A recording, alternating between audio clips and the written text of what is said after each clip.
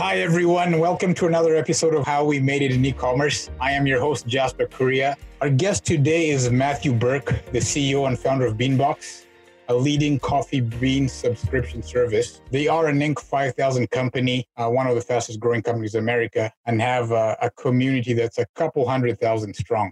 Welcome, Matthew, and congrats on the Inc. 5000 honor.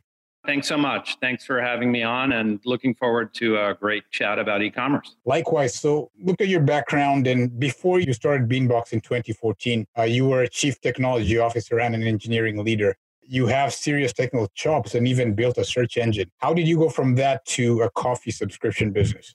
Great question. I think the way that we see our business, we are a tech company that just happens to sell coffee. And we see our ability to kind of get our hands in the works and define what we sell and how we sell it and what the rules are and define our operations. We see all of that as sort of an advantage.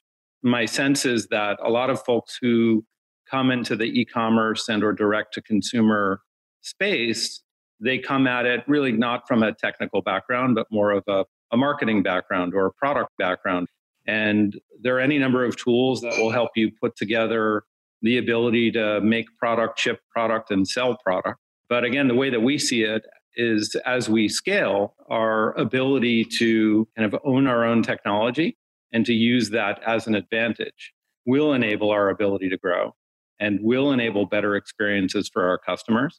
And so we've thought about it as we're a tech company that happens to sell coffee. And the fact that we're sort of tech first and coffee by association, that really gives us an operating advantage. And so far, that's proven out really well. We've been doing this for 6 years. And I know that had we not been able to get our hands on the works and really own our technology, I don't think we would have come this far. Interesting you mentioned that you're a technology company first that just happens to sell coffee. Is this idea attributed to Marc Andreessen that software is eating the world and every company is essentially a software company, as you espouse, where success depends on technical execution excellence? But there's also an older idea, opposite idea by the thinker Nicholas Carr, that technology is becoming a commodity, much like electricity, and it no longer matters as much as a competitive advantage. What do you think about that line of thinking?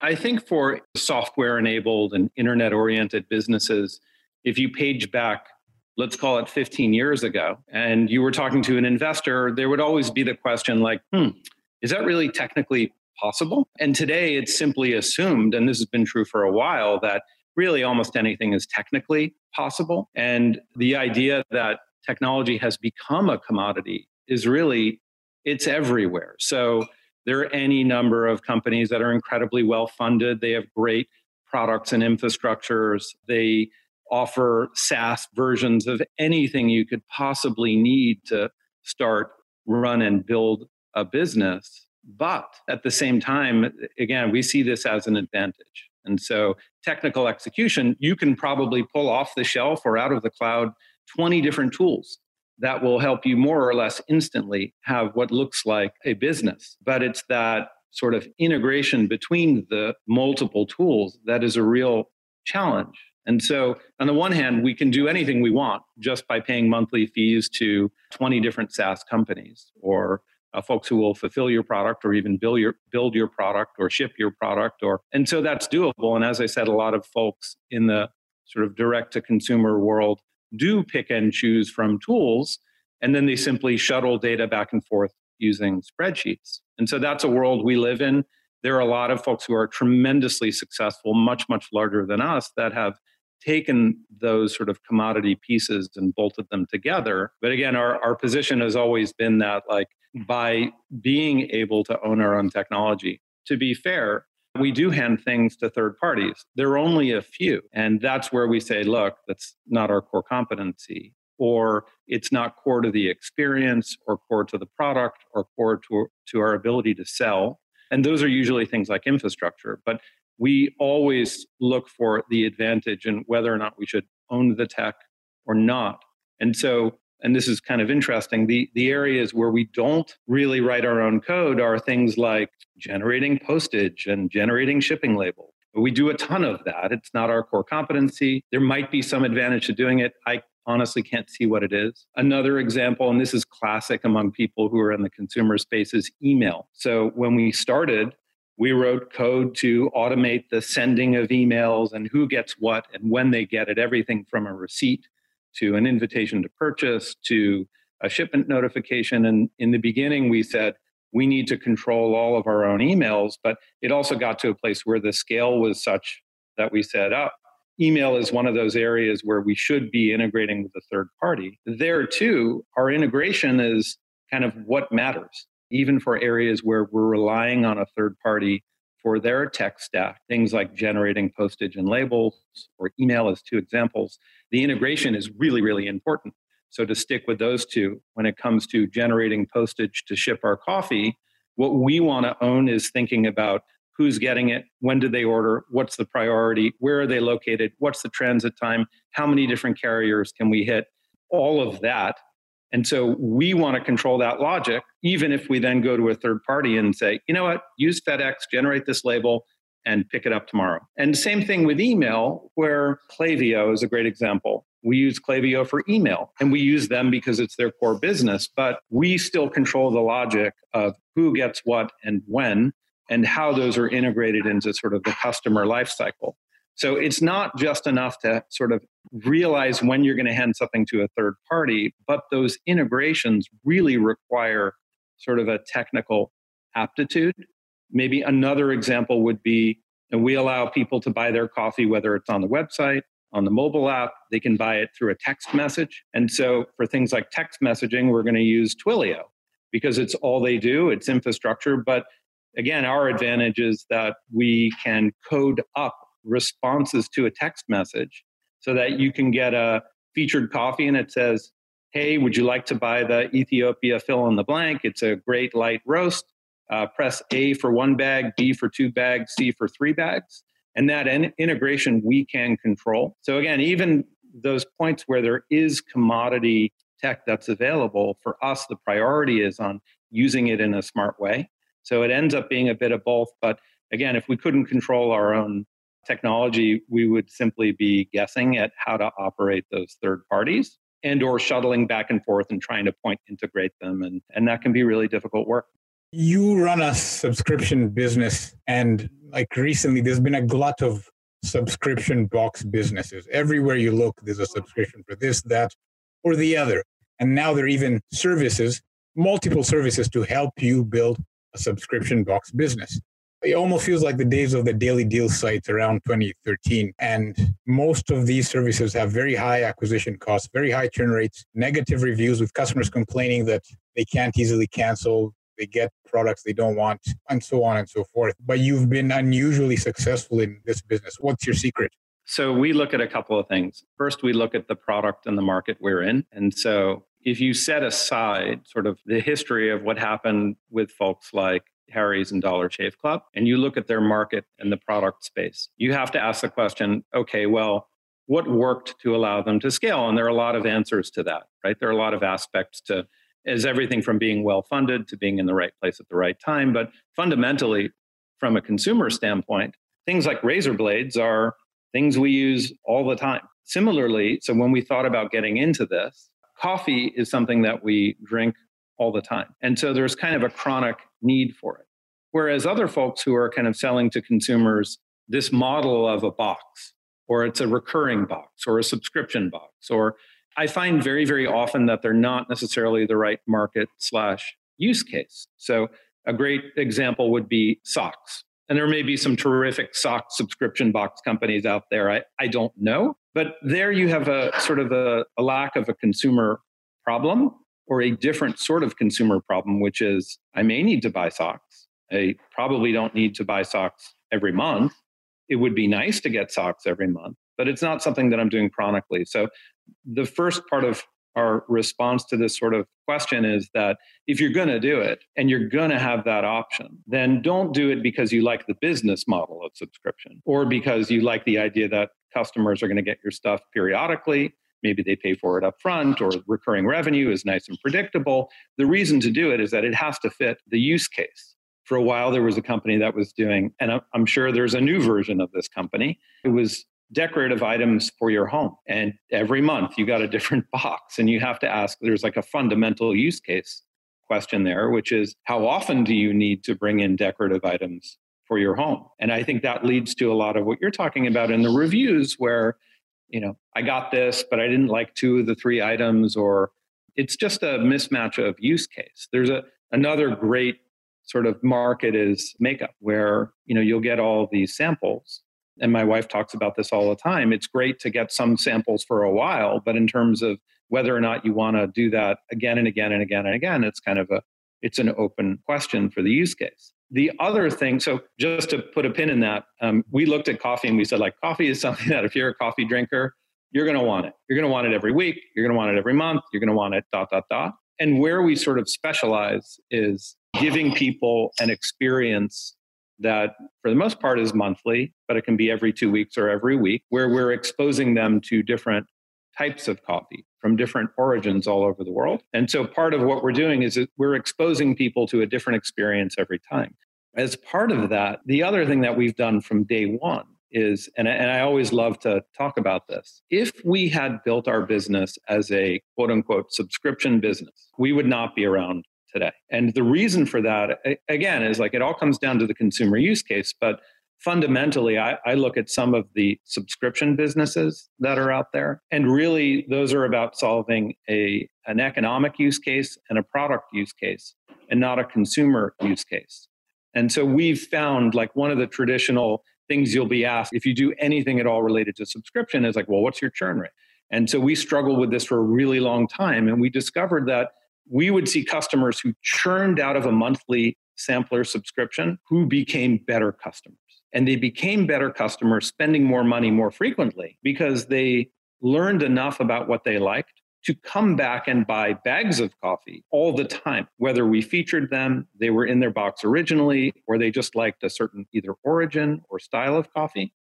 And so we've always built this business around having subscription as one part of the equation. So if it's right for the customer to get something every month, every week, every 2 weeks, awesome. We have a product for that. But if it's not, if they want to come in and buy just a bag of coffee, or they want to buy 10 bags of coffee, or they want to send a gift, and we do a huge business around coffee gifting, then we have these other economic models. So what I would say is unless you have and Razors, again, is a really good example of this, unless you have a consumer use case that is absolutely 100% bound to the idea that you need to get it again and again and again and again, you need to have a business that has multiple economic models that fit multiple types of customer needs. And again, in our case, it's you might buy 1 or 10 or 100 bags of coffee. You might get a monthly sampler or a biweekly sampler. You might come in and buy gifts for your family and friends in the fourth quarter. Those are different ways to buy coffee. And so we say as a business, our fundamental use case is help people get great coffee and experience it, whether it's for themselves or as a gift. And one of the ways that we happen to do that is through a recurring subscription box type model. But there are other ways that we do it again. So for us, we just see it as like one aspect of a broader set of customer needs around coffee experience. That is super interesting. And by the way, the SocksVass subscription, I never really understood that business. There's also one called Panty Drop that ships panties every so often. That's raised $2 million. So I'm with you on that. And what you described is interesting and new to me, where people will sample for a while enough to know what they like, and then they'll become better customers buying a lot more once they know what they like. And so what percentage of your customers would you say are regular subscription versus the latter that you just described? Well, it varies by season. So Our business fluctuates. In the fourth quarter, the bulk of our sort of revenue and volume really comes from people who are buying coffee gifts. And so it kind of shifts by the season. The way we see our business seasonally is that we have Q2 and Q4 are very large gifting seasons where the purchases are individual and shipped out to other people. Really Q1, Q3 are more for personal consumption. And those are heavier times when we acquire and bring in a lot of new customers. The other way that we like to think about our business is what's the progression? And so we have a couple of different like customer life cycles. So one progression is you come in, you're interested in coffee, you get a starter kit. A starter kit is 2 little bags of coffee. And then you say, I kind of like this coffee. It's different than what I'm used to. And then you come in and you might buy 1 bag of coffee. And then you like that and you decide that, you know what, you want to taste coffees every month. And then you come in and you're on your subscription sampler. And then on top of that, as your palate sort of evolves, you might then buy coffees that we feature every week. And so there's sort of a phase of personal consumption. And maybe that ends in buying coffee all the time from us, plus in Q2 or Q4, sending out a gift. And then there's another customer journey where, for example, I might send you a gift. Let's say it's the end of the year. I decide you're a great guy. I want to send you some coffee. And so maybe it's just ad hoc. I decide to send you a world coffee tour. So you get that tour and you say, oh my gosh, this is different than what I'm used to. And then you will come back to us. And so there's something like 10 to 15% of every gift recipient that we send to in the fourth quarter will show up and become either a purchaser or a subscriber. And so we have these different sort of customer journeys. And to go back to your last question, if we only did subscriptions, then it wouldn't make sense. We wouldn't have that journey. You're either on a subscription or not. Whereas for us, you might start your journey with a taste, with a bag, with a subscription, receiving a gift, giving a gift. And there are a lot of people who will also come to us. They'll give a gift. They'll hear that the recipient liked it. And then the giver will come back to us and become a subscriber and a purchaser. And so you need those sort of life cycles to generate customer interest over time. And we've tried really hard as a business to give people multiple ways into what we do. And we hope that those different ways fit either where they are in their sort of coffee life cycle or where they are as a person, or whether or not they're working from home versus going into an office. And so we try and give people a lot of reasons to come in and become customers and then to become larger customers. I noticed on your website that you source from lots of different artisanal roasters all over. Would you say that's a key differentiator that would prevent, say, a Starbucks or, God forbid, Amazon, realizing that your business is attractive and muscling in and out-competing you? That's a good question. There are really 3 sort of players doing similar things to what we're doing. The first are individual coffee companies or roasters. And so they are just starting to sell online. Primarily, their businesses are roasting coffee for cafes and operating cafes. And selling coffee online is very, very new to them. When they do that, they may offer a subscription.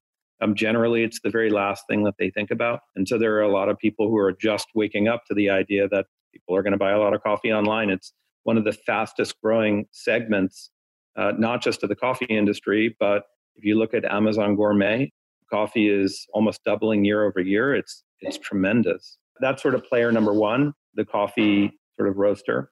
Player number 2, there are a couple of folks out there who they will bring together a bunch of roasters. They will say, hey, roasters, tell us what coffees you're selling. They will take an order for that roaster's coffee. And then they will send the order over to the roaster. The roaster will then ship a bag. And so what they're doing is they're kind of replicating what's in the supermarket, but with a network of suppliers. And their model is we're going to sell large bags of coffees. And if you want 2 bags from 2 different coffee roasters, they're going to come from 2 different places in the country. And it's hard to get operational advantage there. And then the third type of player is kind of what we do. We create products that are built out of the coffees that we curate. We curate those coffee from almost 40 different coffee roasters, most of whom are regional, and then we sell those to a national audience. So the way that we think about it, and I think we're pretty much the only ones doing this at scale, we take a highly local and highly fragmented supply chain for a product that people are just beginning to know that they love. We take that local fragmented supply chain of coffee roasters, we curate their coffees in and create new products. And then we push that out to a national audience. So think highly local, highly fragmented supply chain, highly national set of customers who are increasingly demanding this level of coffee. And that model is different than everyone else. Obviously, we're not a coffee roaster, but we're the only one selling coffee online where we literally handle all the beans. The beans come to us, and there's a big sort of physical operational aspect of what we do that if you are just taking orders for bags of coffee and routing them to roasters around the country, you don't really need to worry about the physicality of packaging, of managing, and during some weeks, it's tons and tons of fresh coffee beans. And so that's an added obligation for our business, but it also allows us to create new products that have, like our world tour, as 16 different coffees from 16 different coffee origins, roasted by 16 different local coffee roasters. And the other part that sort of is an operational advantage to us, by operating this way, there's an overhead to actually handling all the beans that come to us. But at the same time, that gives us the ability where if one roaster runs out of a coffee that we want, we can go to another roaster. If one set of beans doesn't arrive on time, we can pull it from another. In any given week, we have upwards of 100 different coffees from almost 40 different roasters. And it allows us to pick and choose and curate and kind of combine those into new products. And for us, all of that is sort of operational advantage, which comes back to your first question. If we weren't software folks, we wouldn't be able to take advantage of all that stuff on the operations side, because bringing in that variety and that volume of coffee really means you have to stay on top of what your system knows about who's ordering what, who's received what, how it's combined together, how it needs to be packaged and labeled and routed. All of that work requires ownership of your technology. And so we take this as sort of an additional burden to what we do. It's not just selling bags online. There's a real manufacturing and operational aspect of what we do. But again, all of that is to our advantage because we're really the only ones doing that model today. Wow, coffee could be so complex. Sounds like you have some very serious like logistics and software to manage all that. So something you mentioned about if one particular flavor of coffee from a local artisanal roaster isn't available, you can get it from another. And so I'm not a big coffee aficionado. If say there's like Ethiopian Injera coffee from Victrola Coffee Roasters in Seattle, if for some reason they're out of that, someone else can provide that very flavor. Yes and no. I think what's hard to understand, I mean, the way most people think about coffee is that coffee is a commodity. And by and large, the bulk of the coffee market across the world is commodity coffee. And some people love commodity coffee, and that's great. And they can go into a supermarket and get what they need. What we feature is called specialty coffee. And specialty coffee, often roasters will have direct relationships with farmers in countries all over the world. They'll negotiate directly with those farmers. And the lots can be as small as 500 pounds of coffee. And that's all there is for that year in the entire world. And so we deal in micro lot coffees. And what that means is that the complexity, one of the bits of complexity we manage is those micro lots turn over and over and over and over. And keeping track of that is really difficult. The benefit to the consumer, and the risk is that you love a coffee and now it's not here until next year. But the benefit is that you get access to a level of quality that's really quite hard to find because these micro lots disappear. So as an example, the person who does our coffee curation is a juror for something called the Cup of Excellence. And they travel to almost all the coffee producing countries and regions in the world, and they run a competition. Every year they run a competition. So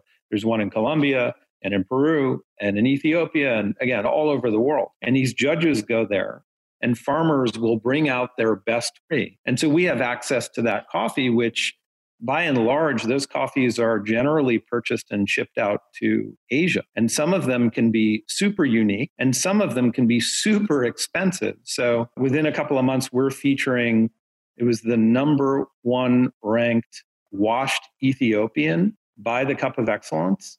And it's well over $100 a pound. But there's only a couple 100 pounds in the entire world. And so we think about it as part of what we do is we allow people to sample. The other part of what we do is by having that robust supply chain and by having access to those coffees, we give people a view onto a part of the coffee industry that in the United States, it's very, very hard to do. And so that's also a part of what makes us special, having access to that supply chain and bringing in coffees where again, it's only a couple of bags existing in the world at a given time, and that's it for that year. And that's what we like to sort of promote to our customers. And a lot of them have never tried super expensive coffee. And by now, a ton of them have, and they know why it's worth that cost. And they know that the cost is going directly to the farmer. And all of those things that are very sort of rich and interactive and bind us to folks around the world who are literally growing coffee and picking coffee and tasting coffee and shipping it around. All of those things make for a very rich experience end to end. but especially for our customers. Very impressive indeed. So today, how many employees, customers, and revenues do you have? Employees, we're about a dozen.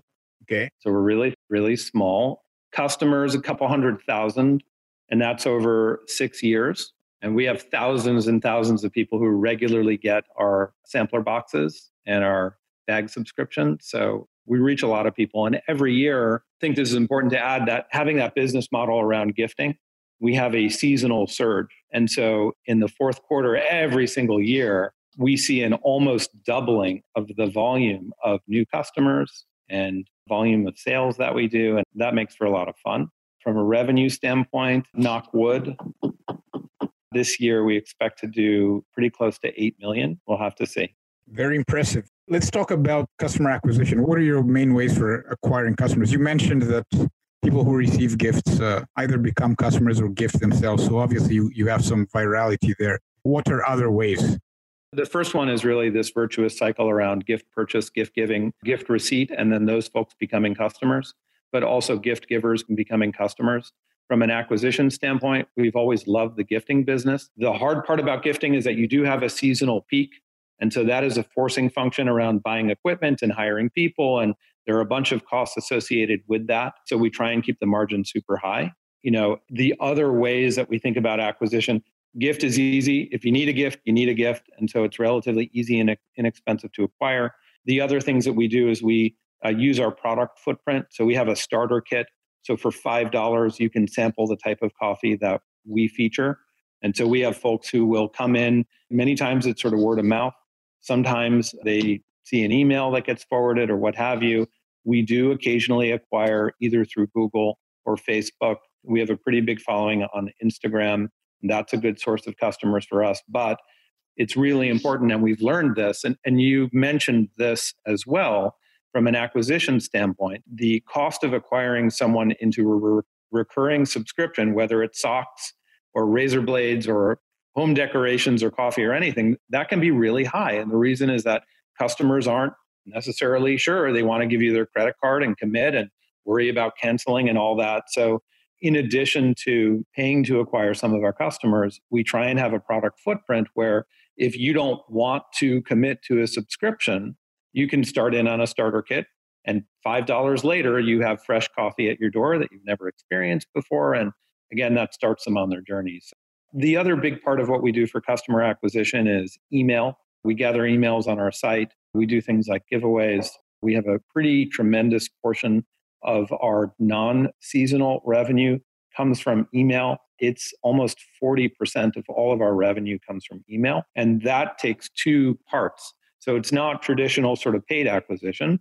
There's a cost to doing it. But part A are any type of email around the customer lifecycle, whether that's we're featuring a coffee to specific customers because it's in their preference, or it could be that it's their anniversary, or it could be because we have a new coffee that we think they're going to like, or there are all these life cycles around what our customers do. And the second part is really what we feature every week. So every week, our coffee curator goes out and finds really interesting roasts in different roast profiles, light, medium, dark, and we feature those out to customers. And that is constantly bringing people in who are saying, oh my gosh, I've never tasted a coffee that conjures up notes of marshmallow.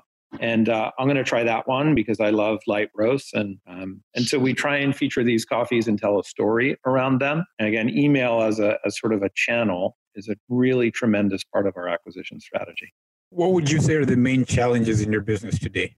I think number one is really the seasonality of our gifting business. When you go from a world where you're doing a manageable volume of manufacturing and fulfillment every week to a world where you're going to need 4 times the number of employees and you're going to have 10 times the number of orders and fulfillments, and that is a forcing function. That means you have to have labor and access to coffee and space in your facility and equipment and process and inventory and things like boxes and labels. And so every year growing at that rate in really a super compressed period. And when I say fourth quarter, it's really the last couple of weeks of the year. And so That as a forcing function has always been great in terms of growing the business on all axes, but it's also a tremendous, having that capacity is a tremendous cost. So that's kind of challenge number one. And every year we start planning for the fourth quarter literally in July. We're well underway planning for our fourth quarter right now. So I think that's number one. I think number two, and every business has this in different ways. Number two is really capitalization. So we have made a very intentional decision to not take in a bunch of investment. And so we operate with a lot of financial constraint. And that's everything from buying inventory to have on hand, to who we can hire and when, to how much we can spend for a certain coffee. We are super tight financially. And what we've always felt is that set of constraints, while it may lead us to slower growth than if we had a boatload of cash, it also breeds a type of creativity in problem solving. And so we have made an explicit decision to have much more organic and, from many people's standpoints, slower growth pattern than if we had gone out and raised a bunch of money. But the other type of financial constraint that I've seen is sometimes you have companies where they have a great idea, they raise a ton of money, and now creativity goes out the window. Problem solving may go out the window, and you're running for scale. And so we would rather have the sort of slower organic growth and fund our own growth from our own cash flow, which we can now do, then just all of a sudden there's no more money problems, at least until we run out. And we're going to hire a bunch of people and we're going to buy a bunch of equipment. And for us, that's not the right path. Our market is big enough and we're going to grow into it. But capital constraint is a challenge for us. And we have lots of creative ways to kind of work with it. So that's number two. And I think number three is really complexity. My co-founder and I come from the software world. And there's a great advantage to that in our business. But at the same time, we have a lot of complexity to manage. And sometimes, because you're used to writing software, you may take a simple problem and make it more complicated. And so managing to complexity as we grow is a real challenge. And I would love to say that coming from software, it allows me to manage to that complexity better. But the truth is, sometimes it does. And sometimes it doesn't. And for any folks who have worked in software, you'll find that sometimes it really works and you have a super complex problem. You find a simple, elegant solution. Other times you have really what in retrospect is a pretty simple problem and you come up with a really complicated solution. And so managing to that in our business is a daily challenge. So I take it you're not a fan of blitzscaling, if you're familiar with that term. I tend to stay away from anything that has blitz prepended to it, blitzkrieg, blitzscale. We have a blitzkrieg every year, and that's the fourth quarter. We're comfortable with that, but we're very uncomfortable with the idea that we're going to have instant scale. That makes sense. And then for the first problem you mentioned, something like fulfillment by Amazon or Walmart's new equivalent service, is that helpful to you at all? Do you use it to manage the accordion type of demand you see? No, and our pattern is really Amazon. So like Amazon, when they were starting out, they had the same challenge, which is they had this seasonal explosion for which they needed to pre-invest in capacity. And that panned out very, very well for them. But in the early years, it was also a very large cost. And it allowed them, having excess capacity, which was forced by the seasonality of the business, that excess capacity turned into a tremendous operational advantage for them, making them one of the most valuable companies in the world. So that is sort of our pattern for what we're doing. But when we look at using their capacity, that's very difficult. So we do sell on Amazon, but we are a seller fulfilled prime. And the problem we've always run into, whether it's 3PLs or using Amazon for our own fulfillment, is that the perishability of the coffee prevents that. And so for us, we like coffee to come in on Monday and be out by Friday. And we're still able to manage that. In holiday, that gets much more difficult because you have to pre-manufacture, pre-package, and pre-build everything you're going to sell. But we still have these incredibly tight sort of just-in-time manufacturing and fulfillment. And what we've experimented with is sending product out to 3PLs. We've experimented with sending it out to Amazon. And the problem is it doesn't turn fast enough. And the coffee experience really suffers. So fresh coffee is built into the sort of complexity that we have to manage. So we have to manage first in, first out inventory. We have to make sure that the coffee we bring in doesn't sit on a shelf. If what we did were shelf stable, then I would be taking advantage of Amazon and others, but it needs to be fresh to be experienced. And so we don't have that luxury. Who are the two entrepreneurs or CEOs from the e-commerce age that you admire most, and why? Well, I'll give you two, but they're not necessarily from the e-commerce age. The first one isn't. There was a fellow named Bernie Goldhirsch. He started the Goldhirsch Group, which became known as Inc. So Inc. is Inc. Magazine, Inc. Technology. They had a consulting group, they had a conference group, and it was where I got my start writing software. And the thing that I admired most about him as a CEO, he was curious about everything.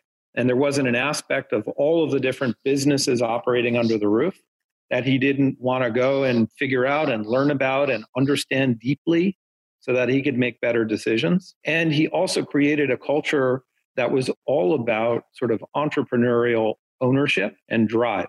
And he really rewarded that. So under the umbrella where you would find things that we all know and love, like, again, Inc. Magazine was just one example. He had all of these other businesses that were started by employees who were just enterprising. And they said, look, one example is like, we're going out and we're talking to advertisers about, selling ads in the magazine or on the website, but we really should be running events and let them sponsor the events. And they did that. Another example would be like, we're going and talking to all these interesting companies to profile them in the magazine, but they're encountering all these problems scaling. We should have a consulting group. And so he said, that's great. We're going to give you some seed. You're going to go figure it out. And so that sort of entrepreneurial culture is an amazing thing to see in companies. And I think it's very, very rare these days, even in a startup, to see that kind of culture. So that's number one. Number two, more up to date. I really admire Bezos, not necessarily for what I want to admire him for. What I admire is taking the overhead of excess capacity and turning it from a tremendous risk into a tremendous asset. And so I think there was a lot of really strong intentional thinking and management and execution. I'm not looking at Amazon recently. I'm looking at Amazon like from the beginning. And what I admire most there is creating a culture where what could have been disastrous, which is having too much capacity, where there are plenty of companies that raise tons of money. They say, build for scale, go and capture your market. They can't capture the market fast enough and they're stuck with all this capacity. It could be employee and resource capacity. It could be machines in space. It could be servers, you name it. But what he did and what I really admire is he found a way to turn the need for excess capacity into one of the strongest business advantages that's ever been seen. It allowed them to go into orthogonal or related spaces. It allowed them to productize their own use of everything from, servers to space to fulfillments. I really do admire that sort of taking something that otherwise is really a huge risk and turning into a huge, huge opportunity. Indeed, EC2 is their number one profit center. What's the one piece of advice you'd like to share with our audience? Perhaps the thing you wish someone told you before you founded Beanbox. One nugget we can take away and be as successful as you. So here's what I think. And this is about e-commerce. And this is the one thing I wish someone told me up front. E-commerce takes time. It doesn't matter how much money you have. It doesn't matter whether you have a good agency or if you have an agency at all. It doesn't matter if you have 10 marketers or 0 marketers. It doesn't matter if building a customer base and getting established online and even just figuring out like what your core product is, that takes time. And you don't always get it right. And it's an iterative process. And when we started this, we're like, whoa, wait. We can make the product. We can write the code. We can do all this stuff. Like, how come it's not sticking yet? Do we need to spend more money on acquisition? Do we need to do this or that? And the answer for a lot of these things is like, it has to happen organic. And I'm sure you're aware of this. Like often when you kind of come in and throw resource at a problem, whether it's cash or people or other, you push it along the hill. And then when you withdraw the resource, it falls down the hill again. To get over that hump and really build a sustainable e-commerce business, there are some things that you just cannot buy the equivalent of time. It just requires time. And I didn't know that. And I thought it would be easier if you did all the right things and you got your product market fit just right and you spent on the right type of acquisition, you you figured that out, it still takes time. And part of that could just be that, like on the consumer side, no matter what you do, you don't become a brand that someone trusts enough to spend money with until there's time. And I had no idea going in. It was simply like, oh, if I execute, we'll figure it out. We just execute. But really on the customer side, like they need time to learn about you, to trust you. And I'm happy that 6 years in, we've earned at least some of that. But I really wish on day one, someone said, it doesn't matter how well you execute, you're gonna need time. I loved how you enunciated that. It takes time. So thank you. Thank you, Matthew. It's been a pleasure talking to you. All the best. Hope you make the $8 million target this year. Give us your address. We'll send you some coffee and hopefully you enjoy it. Will do. Thank you so much.